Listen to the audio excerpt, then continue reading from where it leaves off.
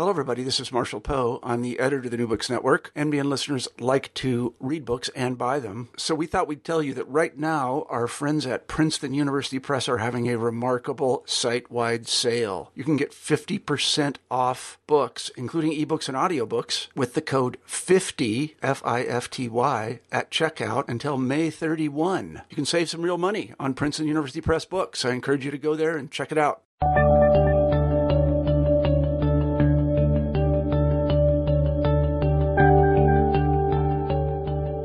Hello, everybody, and welcome back to New Books in History. I'm Marshall Poe, your host.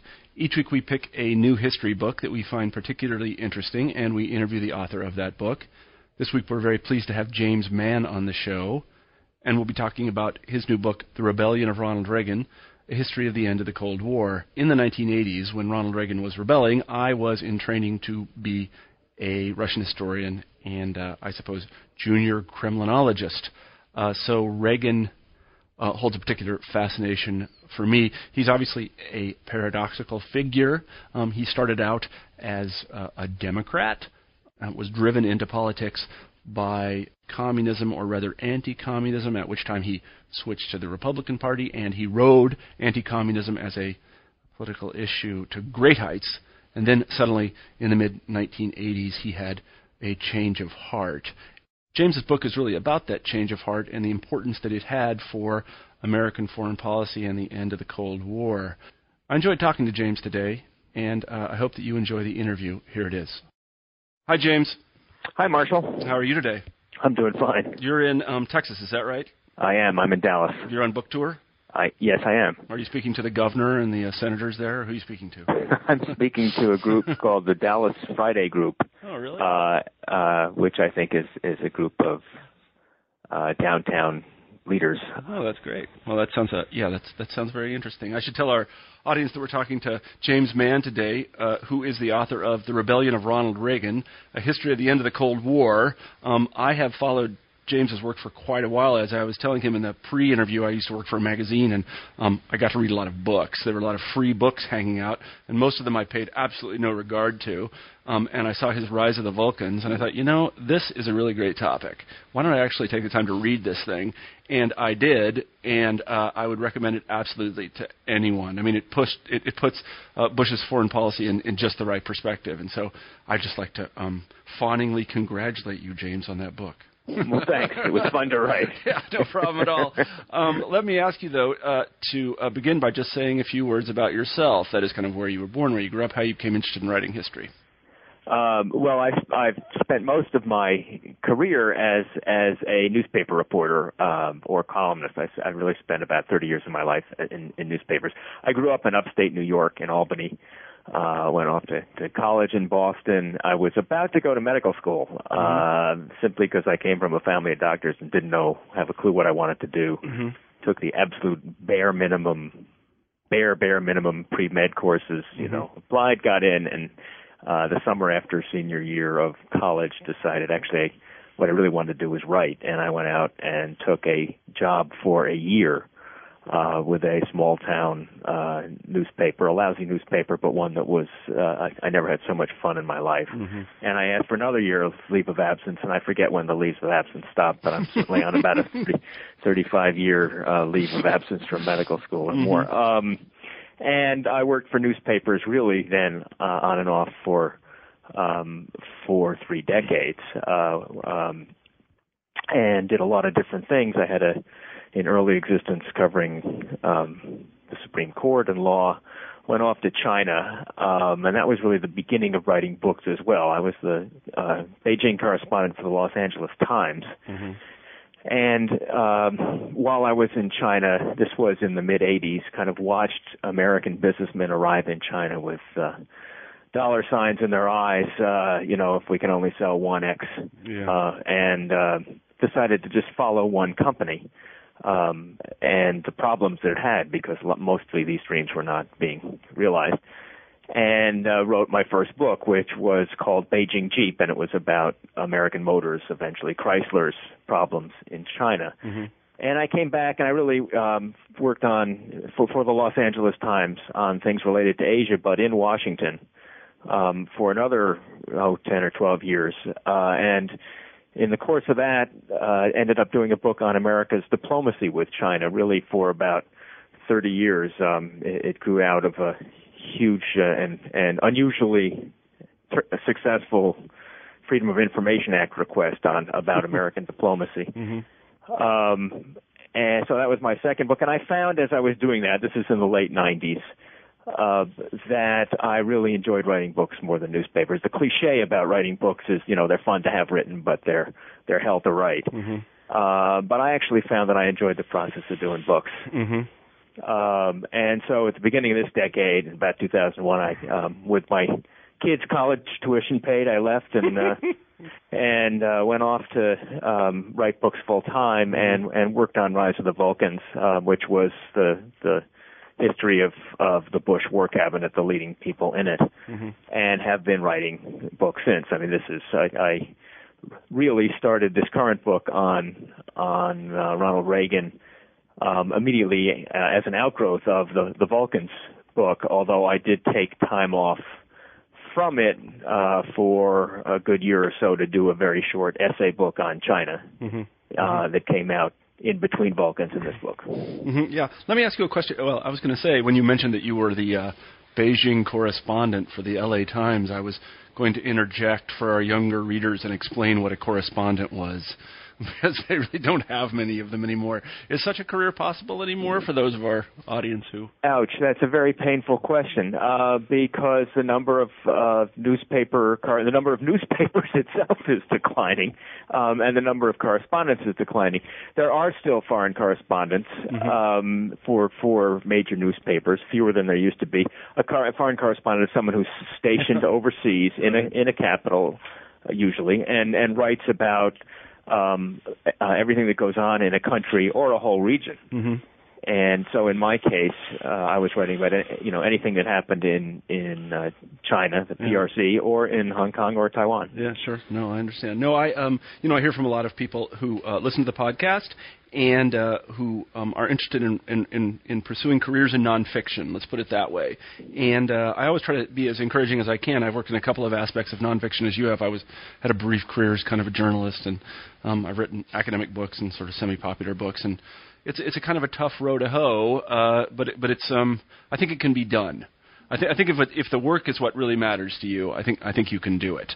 But it is as you say, things are changing. The marketplace for nonfiction stuff is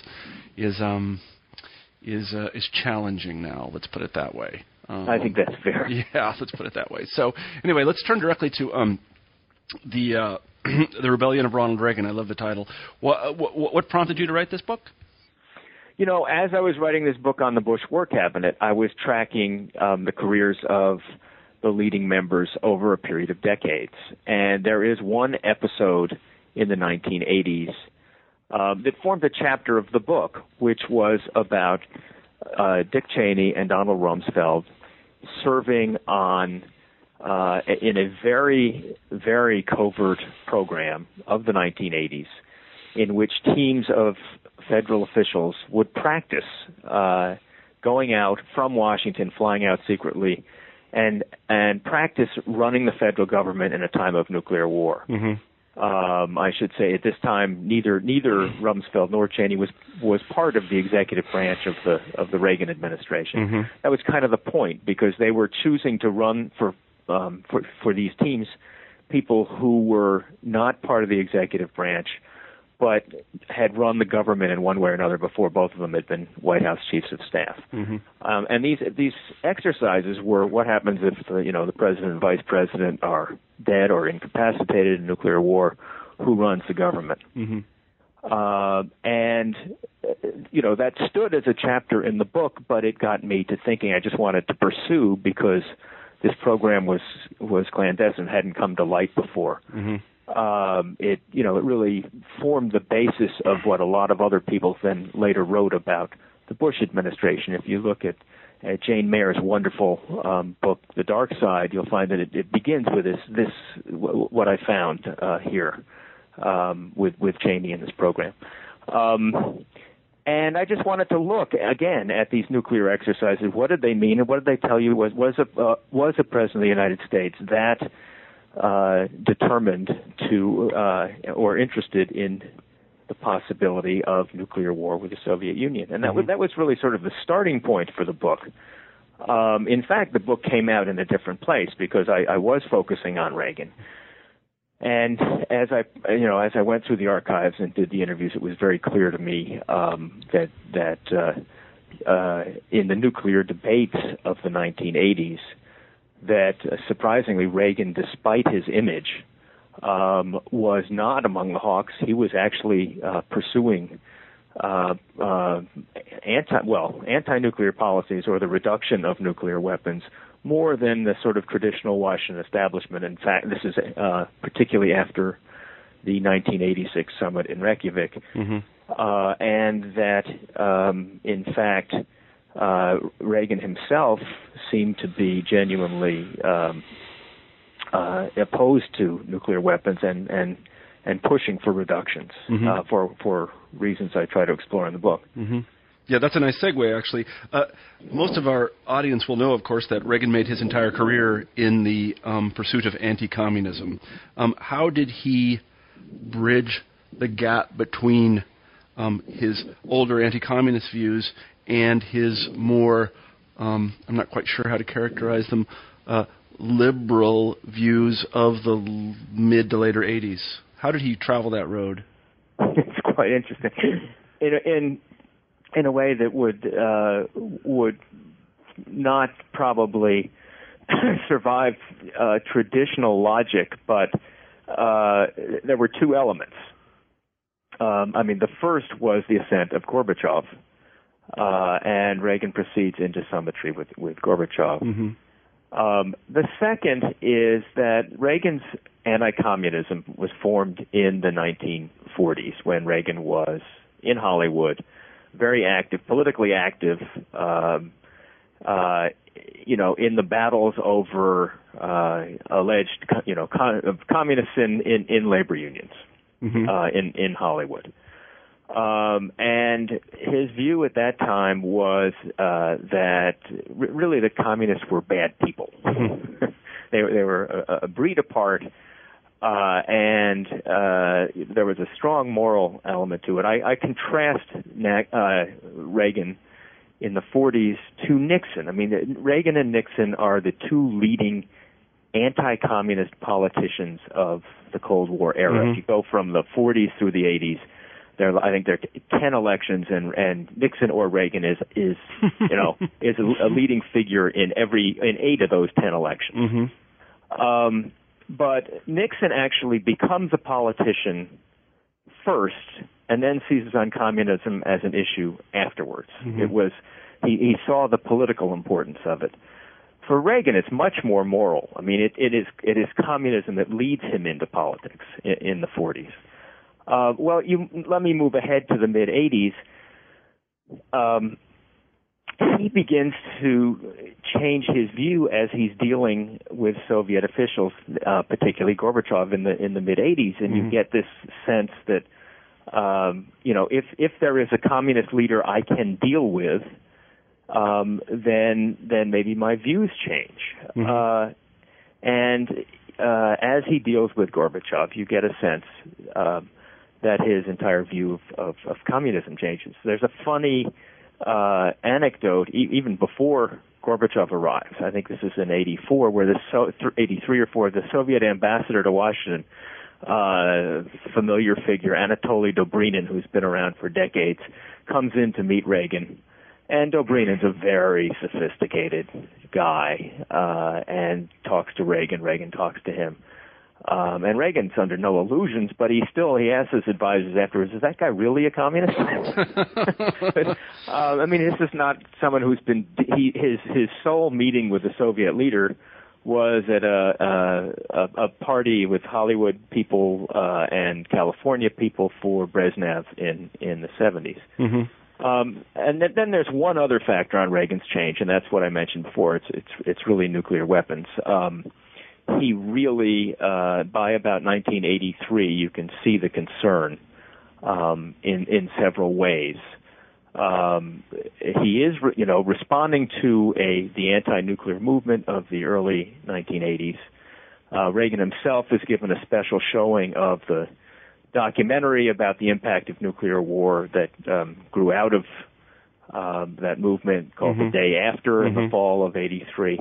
And then there is a very strange episode at the end of 1983 in which it looks as though the Soviet Union, Soviet officials seem to be generally afraid that what are NATO exercises, military exercises, are actually the beginning of a nuclear attack. I mean, there's tremendous internal debate about why in Washington, are they really afraid or are they not? But it did seem, and there were not American but British, an intelligence agent working in with the Soviets who came to his own handlers and said, "Wait a minute, he seemed to believe that the Soviets believed this and said, what are you guys really planning nuclear war? I mean, we I thought I was working with you all in the interest of peace." And all of these add up to, you begin to see Reagan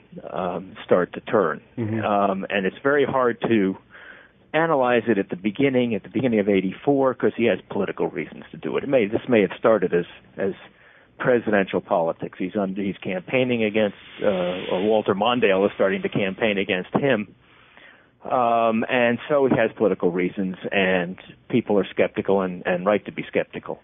But by 1985, when Gorbachev takes over, he writes a letter to Gorbachev immediately, and you begin to see him changing. And as he does, two different constituencies in Washington, the conservatives, the political right, and neoconservatives, and the sort of traditional realists, people like Richard Nixon, Henry Kissinger, Franz Scowcroft, really part company with Reagan. And you see Reagan, for years the symbol of the right, being criticized for going too far with Gorbachev, maybe being snookered by Gorbachev. No, I mean, there are a lot of threads we could pull on there. I'm particularly interested in the way Reagan understood communism, because one of the things that you say in the book, and I think it's quite correct, is that most of his dealings with people on the left, and particularly communists, had been in the 50s. And if I recall what you say correctly, he just conceived of them as deceitful people. And that's what he didn't like about them, that they were liars, that they were trying to hide something. And in that, in a certain paradoxical way, he wasn't wrong, because they were under the gun, and they were actively encouraged to deny that they'd ever had any association with a communist party. So in certain sense, and there were communists in the space union. Yeah, there were. Yeah, I mean, there were. He was like, why won't you just stand up for what you believe? But then there's a long period where, he's governor of California, so he has no foreign policy experience whatsoever. I mean, I suppose he does have the kind of Sarah Palin foreign policy experience, but not, he doesn't think about the Soviet Union. He doesn't think about the Warsaw Pact. He doesn't meet any of these people. And so the communism that is in his head, it seems to me, is that leftover communism of the kind of deceitful cloak and dagger type that he encountered in the 50s. And that lasts. So when he takes off, one of his first press conferences when he takes office in 1981, he goes on a riff about how the Soviets lie and cheat and steal.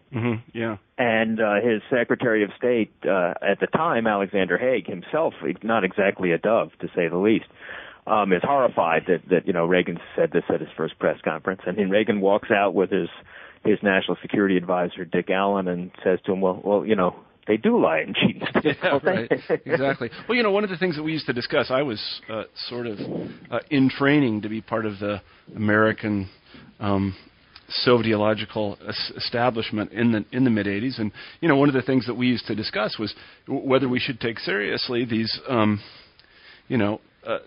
sometimes quite vociferous claims on the part of the Soviets that they were still pursuing what we would call world revolution, whether it was just something that they were kind of used to doing and were doing for internal purposes, or whether they were relatively serious about it. And I remember the question that I was asking myself was, well, why did they say it at all? I mean, on the one hand, they're not. It's not as if there is going to be a world revolution. It just wasn't going to happen, so that kind of made them look silly. And on the other hand, it certainly pissed us off. I just didn't really quite understand why they were doing it. And I think my impression of Reagan is, after having read your book, is that he was concerned about this too. He just didn't understand why they would say these things. And then I think that, and I'd like you to talk a little bit about this, once he meets, and really kind of for the first time, once he starts to meet Soviets, and particularly Gorbachev, then, he does have kind of epiphany about it. Maybe you could talk a little bit about his relationship with Gorbachev. Well, they meet 4 times while he's president, and then there's actually you can call it a 5th summit at the end of Reagan's presidency. Bush has already been elected, and there's a meeting with the 3 of them. His first meeting in 1985, Gorbachev comes back to Moscow and to Europe, Eastern Europe, and says this guy's a Neanderthal. Mm-hmm. But in '86, the most significant in substance terms of their summits in Reykjavik, they seem to form a very important relationship. I mean, this is the summit where they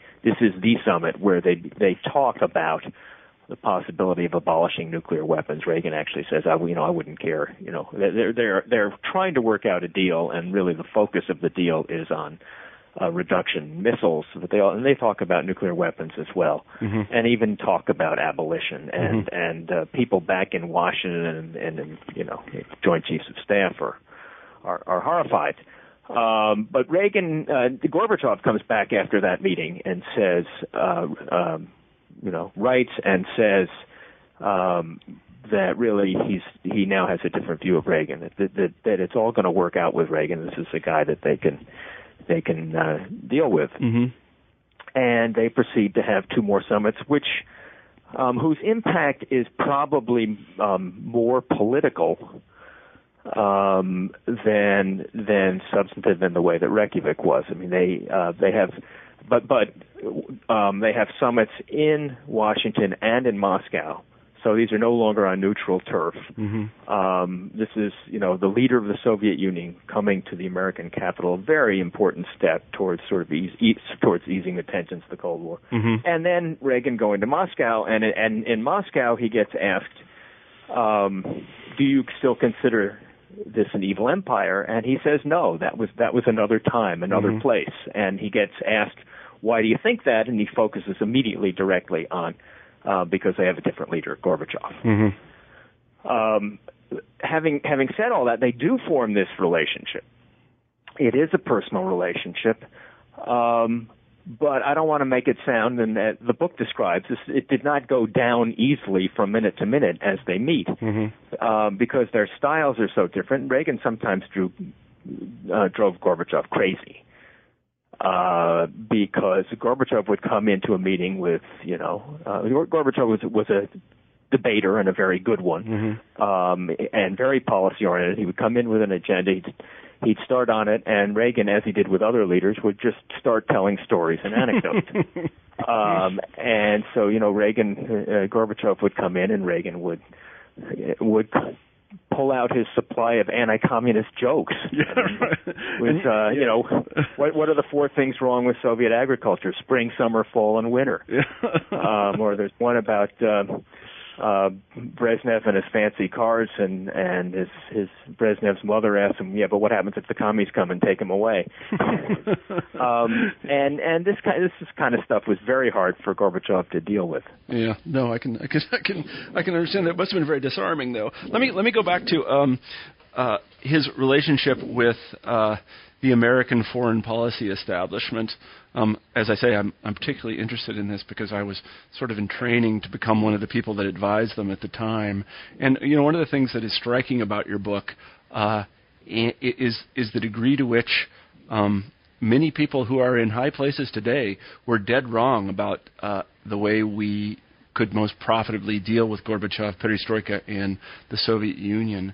Why exactly do you think, maybe you could mention some of them, and why exactly do you think they were so wrong or risk-averse about moving forward with these things? I think they simply failed to recognize the possibility of change. I mean, Reagan is interested in ideas and people, and his Secretary of State, George Shultz, is interested in economics. the more traditional view, which is embodied by Nixon, Henry Kissinger, Brand Scowcroft, was to see the Cold War as geopolitics. I mean, that is their sincere view. It's as you count up the number of nuclear weapons, the number of missiles, the number of tanks, who has an advantage in country X and who has an advantage in country Y. And certainly that's part of it, but it doesn't recognize the importance of ideas, of economics, and in different ways Reagan and Shultz did. So Nixon, as the embodiment of the traditional view, goes to Moscow in 1986 and meets Gorbachev, and this part is uniquely Nixon. He saw himself as the collective memory of Chinese and Soviet leaders. I mean, that's what Nixon was about. So he starts to compare Gorbachev, meeting him for the first time, to Khrushchev and to Brezhnev, and he says, he says really that Gorbachev is like them, only more subtle, and inside the velvet glove there is a steel fist. And I call this, he's sincerely recording this, I call it I'm somewhat joking, but in the book I call this the metallurgy of the Cold War, because over and over and over again you see the iron, steel, flinty eyes, and really it was a fabulous misperception of Gorbachev. In foreign policy terms, Kissinger argued in writing throughout this period, he wasn't alone, that Gorbachev was seeking to reassert Soviet power around the world. The main proponent of this point of view inside the U.S. government was the CIA's leading Soviet expert, a guy by the name of Bob Gates. That would be Secretary of Defense Robert Gates. Yes, Robert Gates. And he is to his credit, admitted a decade or so later that he was wrong at first. So you get this perception that things haven't changed, that if the Soviet Union has a new leader, and that leader has been brought in by, above all, Andropov of the KGB, that he must be the same as previous Soviet leaders, and not contemplating the existence of change or of just economic deterioration. Yeah, I mean, I think you do a good job of capturing the difference between what the foreign policy establishment in Washington thought on the one hand about Gorbachev and the Soviet Union, and what those of us who were actually going there and studying it thought. We, at least I, took seriously the notion that the Soviet Union was a kind of dictatorship. And so I and the people around me were pretty certain that if Gorbachev wanted to change things, he probably could do it. Now, he would risk a coup d'etat in doing it. And in fact, that's what happened at the end of it. Yeah. But it was a dictatorship, and he was running the show. And the only way to get rid of him is the way that they got rid of Khrushchev. And Khrushchev was an effective dictator as well and sort of changed things.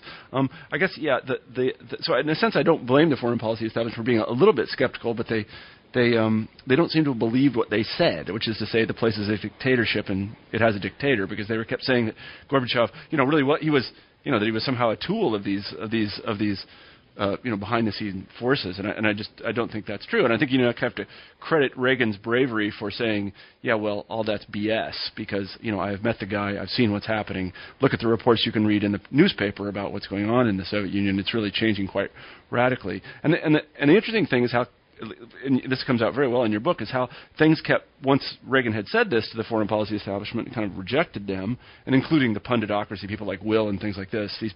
It's astounding to me how often these people are wrong about everything, but was how things kept breaking in Reagan's favor, how Gorbachev would do something that would demonstrate again that he was really kind of acting in good faith, trying to change the Soviet Union. For instance, when he goes, he meets with the Warsaw Pact leaders and he tells them that now we're just a defensive pact. That's it. There's no more of this, and then he kind of suggested to them that they're not going to, protect, the Soviet Union is not going to protect them anymore. These are things that Reagan didn't do, but they broke in his favor. and they kind of put the lie to what the foreign policy establishment and the punditocracy were saying. Maybe you could talk a little bit about just the thing, and I remember this very well, that Reykjavik meeting was absolutely breathtaking. I mean, I could not wait to read the news the next day because I couldn't believe what I was reading. Because finally they were doing what common sense seems to dictate. They were saying, why don't we just get rid of these things? Maybe you could just talk about how that developed. Was that on the agenda? There was an agenda item, eliminate nuclear weapons? Actually, let me no, it wasn't. Let me step back, though. Actually, the way the summit came about was itself first an initiative by Gorbachev. His own foreign ministry sends him in the summer of '86 sort of the usual proposals and the usual Soviet formulations to bring to the United States. And Gorbachev writes, this is crap. Sends it back. Gorbachev is essentially bringing in his own people, such as Shevardnadze, but he's really sort of throwing out the traditional Soviet foreign policy people. Gets an initiative and brings in to Reykjavik a series. One other step on the way. Reykjavik is then supposed to be just a preparatory meeting. It's supposed to be the plan had been to have two summits in Washington and Moscow. That's what they had decided in Geneva the previous year. And Reykjavik was supposed to prepare for that. Instead, Gorbachev brings in a dramatically different series of arms control proposals, and they really spend a couple days on these. Soviets are making far different offers than they've made before, and the U.S. is interested and desperately trying to respond. No one comes in there with the idea of let's abolish nuclear weapons. It's but it is part of the discussion. They stick on Reagan's Strategic Defense Initiative, and Gorbachev keeps making these offers, which Reagan is extremely interested in. If only the United States will rein in SDI. And Reagan has gone in with the idea that he's not going to, and he sticks to that with some agonizing. I mean, he leaves that summit very frustrated, and by all descriptions of the people around him, his personal aides, really upset because he thought he was getting close to a deal, and wasn't 100% sure he was doing the right thing. Let me ask you a question precisely on that point about Reagan's understanding of nuclear weapons, and I believe, and I could be totally wrong about this, but I got this impression from reading Rise of the Vulcans, and that is that Reagan despised nuclear weapons so much that he kind of had it in his heart or mind or somewhere that he wouldn't use them in any case. Is that true?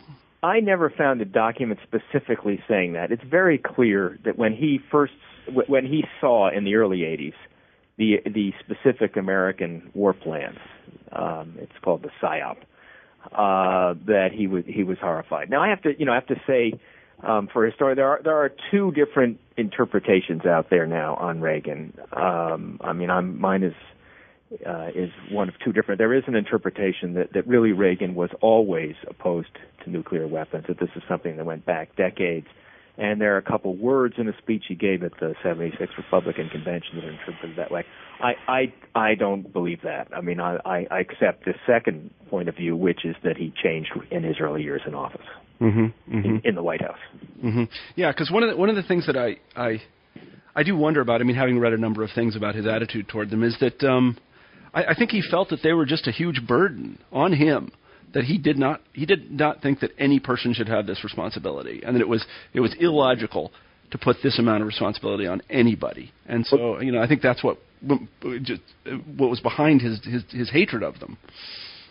I think that's right. You have this amazing anecdote of Reagan's last day in office on January 20th, 1989, when he thought that his day was through on the, his work was through on the 19th. He didn't know he had to show up on the 20th. His advisors told him that he did. He's now, well into his 70s. Mm-hmm. And he shows up that last day and he looks at his aides and he says, "Can I give this back to you now?" And he pulls out the code card that only presidents have and tries to give it to him. This is, I don't know whether it's 9 in the morning.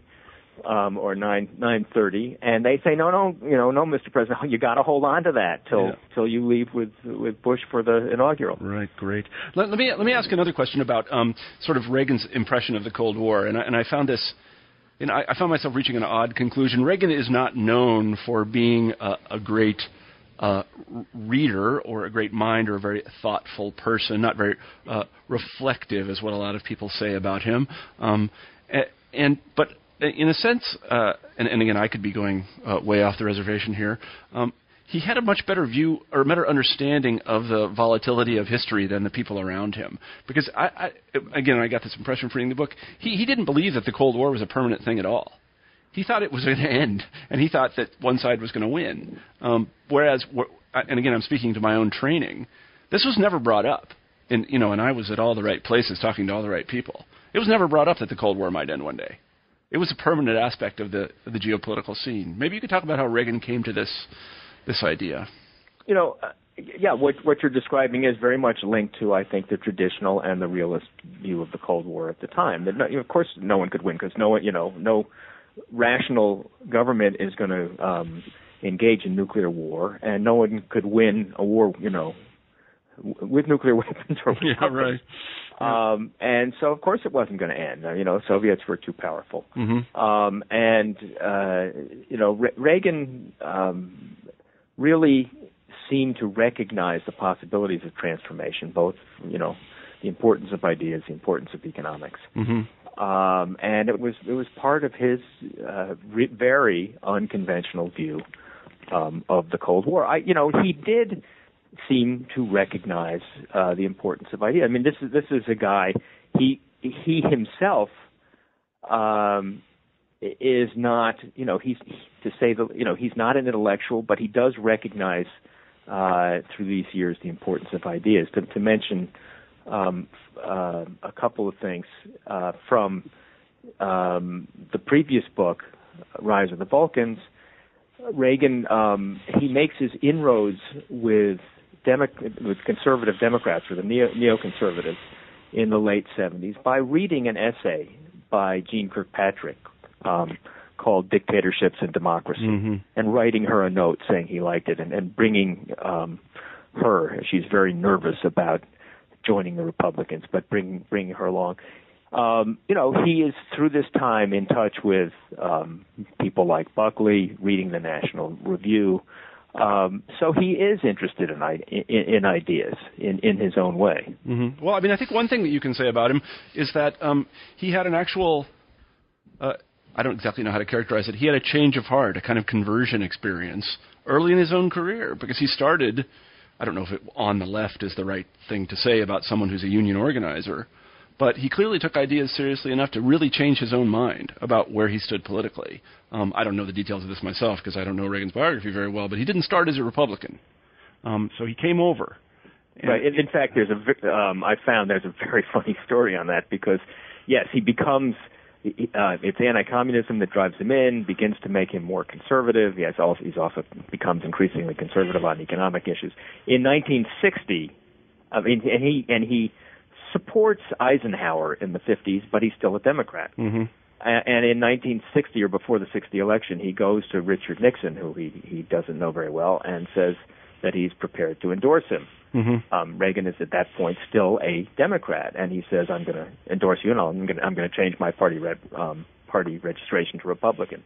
Mm-hmm. And Nixon says, he'd love Reagan's endorsement, but please don't change your registration. I'd much rather have a Democrat, you as a Democrat supporting me. Well, ironically, because, Reagan becomes 2 decades later the most successful at bringing Democrats into to support him. They're the Reagan Democrats. Nixon never could get Democrats to support. Yeah, it's funny. I don't know. I know this will sound cliche, but Reagan was a Midwesterner, wasn't he? Where was he born? Yeah, he was Midwesterner. Illinois. Yeah, Illinois. And I'm a Midwesterner, and I had a kind of similar conversion experience. I remember that before I went to the Soviet Union for the first time in 1984, I was quite a Democrat, and then I came back and I was just like, I saw what's happening over there, and I'm here to tell you, Mom, there's something funny going on over there. So I kind of understand his mentality. Well, let's talk about just a little bit how he came to this understanding, and this is to me was just one of the most fascinating parts of the book, and that is his association with Susan Massey. Just go ahead and talk a little bit about Susan Massey, who she was, and how she really kind of helped change the world, I guess. Well, you said you were going over back and forth to the Soviet Union and getting a feel for Soviet life. Suzanne Massey was an American author. She had written with her husband a book that had nothing to do with politics, Nicholas and Alexandra, about the Tsar and his wife. In fact, the Masseys were the parents of a child with hemophilia, and so they kind of identified with the Tsar. In the early 80s, she's traveling back and forth to the Soviet Union, and during this period in 1983, some Soviet officials, where tensions are at their peak, some Soviet official tells her, "You don't know how close we are to war," and she's quite disturbed. She comes back. She wants to talk to the Reagan White House. She was extremely good at making connections to high-level people. And the National Security Advisor, Robert McFarlane, wants to bring her in to give Reagan a sense of life in the Soviet Union. And I think also to moderate Reagan's hawkish views. Mm-hmm. And she goes in, it's actually a formal meeting. Reagan listens to her, and he kind of takes to this, and he keeps inviting her back over and over again. And she gives him just a sense of what's going on the streets there. Mm-hmm. And she gives him sort of stories and anecdotes and a feel for things that somehow he just can't get from his intelligence briefings and so on, and his arms control debate. So, the famous line that used to drive us all crazy because Reagan repeated it so often, trust but verify. That was a Suzanne Massey. And Massey never changes. I mean, her own view was that there should be better relations between the Russian people. She's very much a Russophile, I guess I would say. Yeah. And the United States. And she's a constant. But Reagan is changing as he's meeting with Gorbachev. Within 3 years, the National Security Council, which brought her in the first place, is now saying, keep this woman away from Reagan. She might be, maybe she's a KGB plant. No evidence of that. But, one way or another, we don't like the influence she might have on Reagan. Yeah, it's funny because when I was a junior criminologist, we knew nothing about this. I mean, nothing. And I was deep in the academy at the time. If you would have mentioned who Susan Massey was, I would have said I didn't know. I knew who her husband was because he was a little bit better known, and they had written Nicholas and Alexandra, which became a movie, and we'd kind of seen it. Who she was, nobody knew. As far as we knew, the people that were talking to Reagan were people like Richard Pipes, who I know, and he was in the National Security Administration itself. So and it's still said today that Reagan's views of the Soviet Union are the result of talking to Pipes. I had never heard of Massey talking to Reagan before I read your book. So you probably have an academic article here somewhere. Not that you would want to write such a thing. Well, Pipes, you can find in his Pipes did a memoir which shows, first of all, the frustration that Reagan was never. Yeah, was never what Reagan quite wanted him to be. Yeah. I mean, respect in some ways. Yeah. But also disappointment. Yeah. And also that at the key moment, because he drafts a very important national security directive on Soviet policy, which was important, but that during this period, Reagan always said, I want to do everything I can to maintain the possibility of dialogue and negotiations with the Soviets. Yeah. And Pipes is, again, he's I actually reviewed that book and a couple of others, and I know Pipes a little bit. He's a very, very hawkish person, and much to his credit, he never really bought any of what Reagan would call the Soviets' lies or prevarications. I mean, right. from very early in his career. Right. And it was the kind of career that you couldn't have. I mean, his career started basically in the 50s. You couldn't have it in the 60s, because if you said the kind of things he was saying, and he was already tenured at the time, you would never, ever work. Because he basically said the Soviet Union is an evil empire. And he said it at every chance he got. But you can see, and I do remember the passages in his memoir about trying to talk to Reagan and Reagan's people, because Pipes is intellectual. He really is. He loves to talk about ideas. And Reagan, I guess, just didn't operate on that level. And Pipes was very frustrated. I mean, I think he even says at a certain moment in the book, and Pipes is this way, that he was disappointed in Reagan. Yeah, no, that's. I would, I have a different perspective on Pipes. This is more from as a newspaper reporter than as than as author. In reading his memoir, I got the idea that he hoped and really was thought when he came to be, possibly another Henry Kissinger. Yeah. But that where Kissinger really took to the bureaucracy and the bureaucratic intrigues of Washington. That Pipes was really an academic, and that he couldn't do the fast footwork of Washington bureaucracy that Kissinger mastered. No. I mean, I think that's exactly right. And he to give Pipes credit, he basically says that in the book, that he was cut from a different cloth. And his whole academic career was about one sort of rebellion or another. I mean, he just was the kind of guy who would say whatever he thought was true, and that is not what you do inside a bureaucracy, I can tell you. And it'll get you fired. And and he left. Pipes left eventually, obviously. Right. So let me ask you about this. You spend a long time in the book, and very interestingly, talking about the famous Mr. Gorbachev, tear down this wall line. Maybe you could talk about the genesis of that. Right. Reagan is preparing to go to Berlin in early 1987. It's the 350th anniversary of the founding of Berlin. I never quite figured out why that was so special, but the Queen of England is going, and Mitterrand is going, and Reagan's going to go, and his domestic team sees this as a chance. Hello. Yeah, I'm still here. You there? All right. Yeah. Reagan sees this as a chance to help revive his presidency after Iran-Contra. Mm-hmm. And as the speech, two things happen. There's a huge battle with the West Berlin authorities over where the speech should be.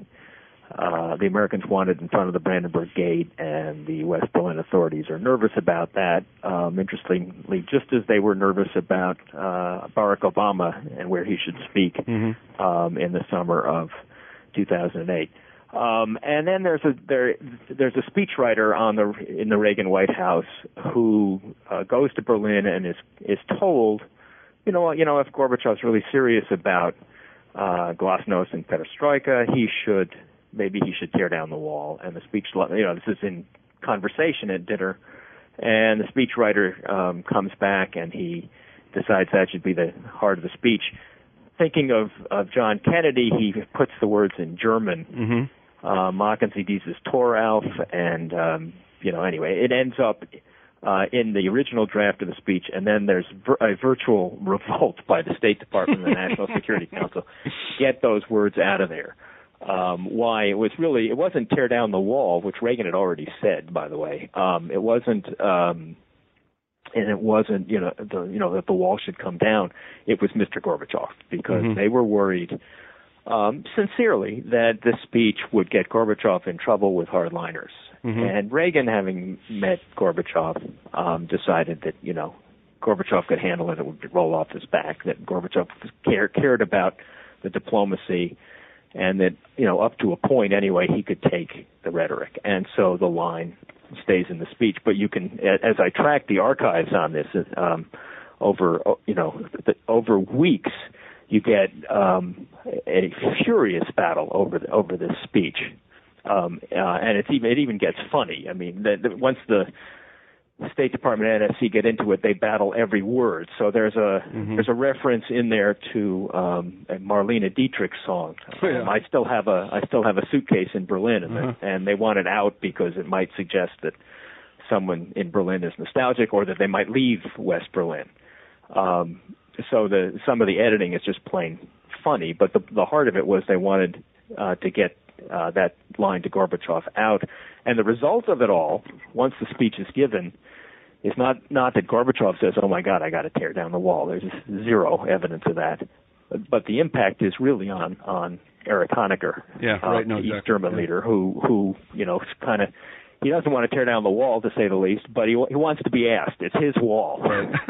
And those lines suggest that Honecker is really at the sufferance of Soviet officials, which was true, and which American officials didn't usually say. Yeah, no, I think that's exactly right, and that is, from people who are watching the speech, who are kind of in the foreign policy establishment, that was the message of it, was that we understand that these Eastern European leaders are tools, and that they are being propped up by the Soviet Union and the threat of Soviet intervention.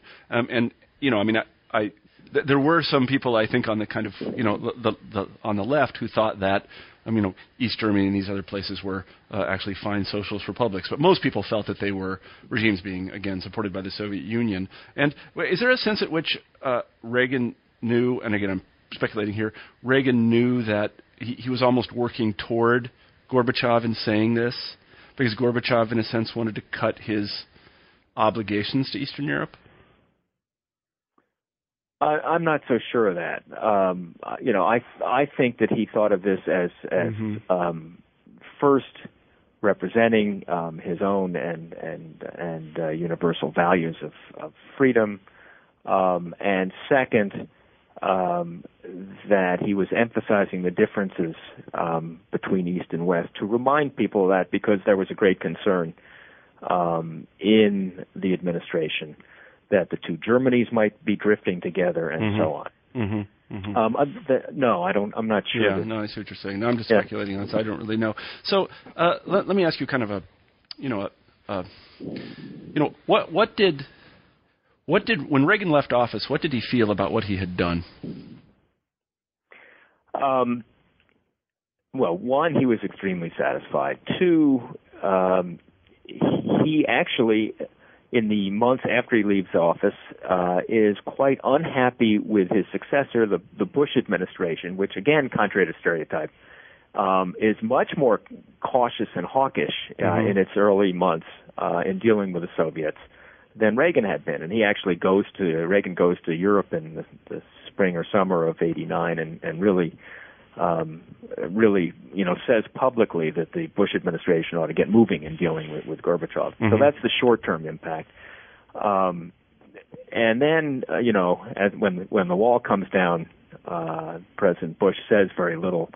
Everybody replays the tear down that wall speech. Reagan's quite satisfied. But, there is no one speech or writing I can think of in which Reagan really sort of reflects in other than, a fairly formal way in his memoirs on what happened. Are there any lessons here for future presidents? Well, it's the one is the importance of choosing the right time to conduct high-level diplomacy, and the importance of a leader willing to contemplate change, both in the United States and recognizing the possibility that other countries can and will change, that they're not necessarily what we thought they were 5, 10, or 15 years ago, and that other leaders, leaders overseas can sometimes be persuaded. I think that's exactly right. And it's funny because as I was reading the book and I was thinking about Gorbachev and I was thinking about Reagan, it kind of brought to mind, oddly enough, the Israeli-Palestinian situation. You know what they used to say about Yasser Arafat, that he never missed an opportunity to miss an opportunity. Yeah. I've always thought that the problem is a lack of leadership over there. And if they had the right leaders, then this thing could be solved. And I think that this episode shows that if you get the two right people in the right time and in the right place, really mountains can be moved. And it, your book is called The Rebellion of Ronald Reagan. It was an astoundingly brave thing he did. in a certain sense, it also, one of the lessons is be old when you're in office. Because he had nothing to lose. The guy was, that was it. Right. His career was over. And he's not running again. And, Obama right now, he's running again already. I mean, good or bad, he is. But Reagan was done. And, I think that it was, he seized an opportunity. And he did it masterfully, I think. And your book does a terrific job of describing exactly how he did it. I should say, James, that we've taken up really a lot of your time, and I appreciate it. Let me close with our traditional final question, and that is, what is your next book project? Well, first, I need to remind people that I have a website. It's okay. Go ahead. www.james-man.com. Mm-hmm. Which is an introduction to all my books. The next, since you mentioned Barack Obama, I am thinking of doing a book similar to Rise of the Vulcans on the Democratic foreign policy team, mm-hmm. Where the ideas come from and who the people are, mm-hmm. centered, focused on the Obama administration. Whether mm-hmm. that's going to work out or not, I'm not sure yet. If there are any acquisitions editors out there, take note. I think it's a terrific idea. Rise of the Vulcan was great. So, I really hope that you do get to write that book. I think it would be a valuable service not only to me, but also the nation at large. Because, we do need to know more about these things. And, again, the Rise of the Vulcans and this book are just really terrific examples of popular history with intent. That is, popular history that really matters. You can read these books very profitably, and you'll understand exactly what is in the headlines. So, James Mann, I want to thank you very much for being on the show. Thank you, Marshall. Okay, well, take care now. Bye-bye. Right, bye. You've been listening to an interview with James Mann about his new book, The Rebellion of Ronald Reagan, A History of the End of the Cold War. I'm Marshall Poe, the host of New Books in History. Have a great week.